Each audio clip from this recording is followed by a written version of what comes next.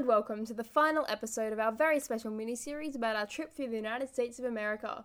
We're finishing off the mini-series with an episode about Podcast Movement, the podcasting conference where we are currently visiting in Orlando, Florida. Yeah, you can support our efforts over at Patreon. Patreon.com/riderontheroad.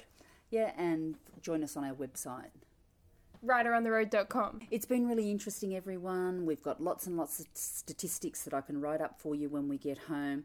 But one of the things that has really struck us is how very popular podcasting is and how that's going to increase. Definitely, that's been the key message here. And we've been talking about how even though we've got a sizable chunk of listening, like people listening to podcasts, it's still an untapped space. There are only 800,000 active podcasts, like globally. So it's still a space, even though it's really popular with listeners, it's not so popular with creators yet, so there's still lots of room to get in on the action. Yeah, and Rider on the Road is still in the top 10% of podcasts, which is exciting. In terms of our downloads. Yeah, in terms of our downloads. But there was a real divide between, I think, professional broadcasters and individual podcasters, which was interesting. Yeah. And then again, another divide between non-fiction podcasters and the very exciting growth area of audio fiction, which we'll talk about later in the show because that's one of my little key interests. Definitely. I think there was, for the first time at this conference, which has been going for 6 years now, they had a dedicated track for audio fiction and audio drama. So it's definitely showing that the types of podcasts we can listen to are diversifying. Yeah. Now, I'm going to start with, we had our own James Cridland from downtown Brisbane. I listened to us talk with James today on Google Podcasts and how that is really going to take off. At the moment, Apple Podcasts dominate. Rocketing ahead. So yeah. We went to a session the other day that shows that even though they have a slower percentage growth rate, they had so many to begin with that their raw growth numbers are still more than anyone else combined. But, as we saw with James Cridland today, Google Podcasts is trying to creep into that space. So yeah, the exciting thing is that as James explained it to us, everyone, is that Google is a service, or Google Podcasts is a service that gets podcasts onto smart speakers, Google Assistant. In Australia, Google smart speakers have a 68% of the market share. In America, 1 in 5 Americans have a smart speaker. Yeah, but they like Alexa. Yeah. Alexa isn't very popular in Australia, actually, apparently. Yeah, but what really, or why it's really, really exciting for us is because Google Search. Google searches are going to bring our podcasts up so much more easily. Google is actively doing all the work for us. So the example as I gave, I was talking to Sam about how this is really good for audio, is that I've interviewed Natasha Lester. Anyone who's looking for anything about Natasha Lester, our podcast is going to come up there right at the top of the pile. So the thing that I wanted to talk to you about today, everyone, is get yourself onto podcasts. Make sure you are speaking. Make sure your name is out there, I guess, in the audio waves, because Google is going to be prioritising that as podcasts become more popular and audio becomes more popular. Sam, we talked about blog posts. Yeah, I definitely think we were going to a talk with Rob Walsh from Libsyn yesterday, and he definitely emphasised the fact that people still think that blogging is like an effective promotional strategy, but the numbers he gave us were 42% of people read blogs monthly and 32% of people download podcasts. There's not much of a audience difference. However, there are like 1,000 times more blogs than there are podcasts, so it's a lot easier to get lost in the crowd with blogging. Whereas podcasting, as we were talking about, while it has a really high audience, a really large audience, there aren't as many individual podcasts, so it's harder for you to get lost in that crowd. And so as a promotional strategy, going into a smaller space where there are fewer shows dominating people's attention is a more effective way for you to get your name out there, especially since Google is just integrating new podcast players. You can play them straight through Google Search. They're implementing ways, if you type like podcast with Natasha Lester, it'll come up in the, like, you can play it straight from Google. And they're putting their little player on every Android phone that people get. So it's getting a lot easier people to access podcasts on different devices. Apple Podcasts obviously is already pre-installed on every iPhone, which gives it a lot of visibility. And so it's a medium that's growing as people become more aware of it and numbers go up in listenership. Yeah. 70% of phones are Android. And 78%. Yeah, what did I say? 70. Oh, 78%. I meant to say 78%, everyone. Worldwide, and, yeah. Yeah, and those Android phones, these podcasts are going to be in there just through Google searching. You don't even need an app anymore. So even though Apple Podcasts are still providing the main downloads, that is going to change, and I reckon even by the time we're here next year. And the interesting thing is, once you've got professional broadcasters, and we've seen a lot of really important people in suits wandering around here, these guys are throwing lots and lots of dollars at the podcast medium, which is exciting. Yeah, we were talking to people yesterday who've been hired to create branded podcasts for a lot of big brands. And so I think, yeah, that's like companies are starting to get in on the action, and everyone's saying, no, don't do it if you're just doing it because you feel like you have to. But people are starting to do it, and it's starting to get more popular with big brands and with big companies, which is interesting as well, the way that it's interacting with like an indie space. But yeah, it's definitely becoming more in the public eye. Yeah, and then moving on from that as well, Google Podcasts, I think it's because it's on our mind today, but it gives us worldwide access. So sometimes in America, you can only get your word out in America or maybe England as well. Whereas I think the exciting thing is now giving worldwide access to our voices is huge. Plus there's going to be a native transcription service, which again gives us the written word to be able to repurpose and use, which we do to a certain extent as well. But Google's going to be doing it all for us. We've got speech to text, and I know Joanna Penn knows a lot about that. And I think Joanna's been here for the last 3 or 4 days, and she has, I think, been following the whole industry thing. So she'll be really on top of all that.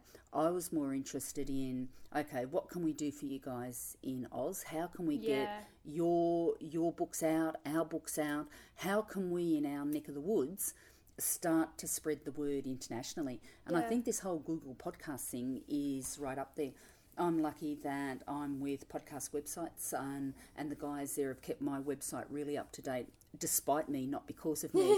And I looked on my website, and I've got Apple Podcasts and I've got Google Play, so they're really looking after us and getting word out, I think. Yeah, and I feel like at the moment we're so excited about all these new stats and things we're learning that we're firing them at you. So Mel, how are we going to implement this into the future of Writer on the Road? Let's talk about that. When we get home, Writer on the Road will continue as normal. We'll still have our long-form interviews. I want to get word out about as many of you as I can. I've got a bit of a backlog of interviews to get through because I sort of knocked off before we came away. And I think that long-form interview is what people want to hear. As soon as I mentioned that I was running a writing podcast and it was about books, I had people giving me invitations to go on their podcast, to talk about books, to talk about my writers, to do all this kind of thing. And I thought, we've got a real interest point where I think a lot of our authors are starting to be a little bit better known in America, I suppose, which is really exciting. But the other thing that I want to do is audio fiction. Yeah, so we're branching out a little bit. So we're still keeping that long-form interview format, but we're branching out into developing some of our own work as well. Well, one of the things that's really struck me, everyone, and I think we should talk further about this, as writers, we are front and centre as content providers. Yeah. So everyone wants storytelling skills. Everyone wants writing skills. Yeah. Everyone wants interview skills. You were saying this last night. Yeah. Yeah. Well, one of the themes that ran through the whole 4 days here is how to tell a good story with a good character arc. And I thought, hang on, this is second nature to us. It's what we've always done. It's second nature to you guys. How about we come up with some idea where we start to get some of your fiction and we start to read some of your stories or perform some of your stories, perform our stories, getting your name out there, getting our name out there, because we're writers. It's what we do best. Which brings me to a little hobby, or my latest hobby horse, and it's a little production called Mama's Little Helper. Big announcement, but hear it here first on Writer on the Road. What's Mama's Little Helper? I need 6 romance authors, and I need 6 older romance authors to act or to co-write an audio drama with me. And it's about half a dozen women being hooked on Valium in the 1960s. and how their husbands locked them up in a mental institution. It will feature murder, mayhem, and true crime podcasters. So make sure you stay tuned. Yeah, and of course they all escape from the mental institution and they all kill their husbands. That's when the murder happens. As they should. But the actual podcast takes place, or the actual story drama takes place when these women are in their 90s and they've all created these ideal lives for themselves. And lo and behold, it starts to unravel. Dun, dun, dun. And these 6 women will do anything to protect their reputations. Definitely. And that's when the fun starts. So if you know of anyone who wants to participate in that, it's again getting our names out there, getting our writing out there, showcasing what we do best as writers, and that is tell a good story. Yeah, and I think that's definitely one of the takeaways from this conference, is that you can use podcasts, we can use podcasts to promote our work through interviews and through promotional activity. We can also use it to get our own work out there, because audio fiction is gaining traction and it's gaining popularity as a way to tell stories. So it's good practice for your own writing your novels, and it's also a good way to get smaller, more independent stories out there that you might not be able to get through the publishing world machine. So yeah. Yeah, and I think that's enough for now. I think there's lots of stats. I'll write them up. As I said, Joanna's really good at doing this, and I hate to pass the buck, but I'm reading my notes here, and it's really, really interesting because we talk about downloads and we talk about the top 10% of downloads per episode is only 3,000 a month. Okay, so those top 10% of podcasts aren't getting the downloads by the hundreds of thousands that we keep hearing about. I think this is median, by the way, not mean, because otherwise it skews out. Just as a fun little statistics thing, the median top 10%. Yeah, it's very easy to become, I guess, disillusioned when you hear broadcasters mentioning True Life podcasts and the downloads. Yeah. As an aside, I walked out of a true crime podcast. I walked out of a true crime thing this morning, because it's almost become cowboy country, where a lot of these journalists are taking on the role of investigator, but they're also taking on the role of, I think, trial judge. Yeah, it was a little bit ugly. Yes, we've solved this crime, and yes, we've got the perpetrator cornered, and yes, we're supporting the victim, but these guys aren't trained, and it really scared me from a legal perspective. And that is something we're going to be exploring in Mother's Little Helper, I believe. We're going to have some true crime podcasters tracking down these elderly women who've escaped from the mental asylum. So today's... There you go, everyone. It wasn't a total waste going to this true crime podcast, because we will use it in our own fiction. I love it. All right. That's the end of us for today. That's the end of us for our adventures in America. We are writing a book, as you know. The book will come out in paperback and ebook, and then we're hitting the road this summer, not only to promote the book, but to talk to you guys. Definitely. Live podcasting is something that we're going to get into, and our first trip is down to Melbourne to see our beautiful Janine Kimberley, across to see Darry Fraser and Claire Connolly over in South Australia, and then back up. I think we'll come back up through Broken Hill, back up to Brisbane. Taking Rodder on the road is something that is just going to be a laugh a minute, I'm sure.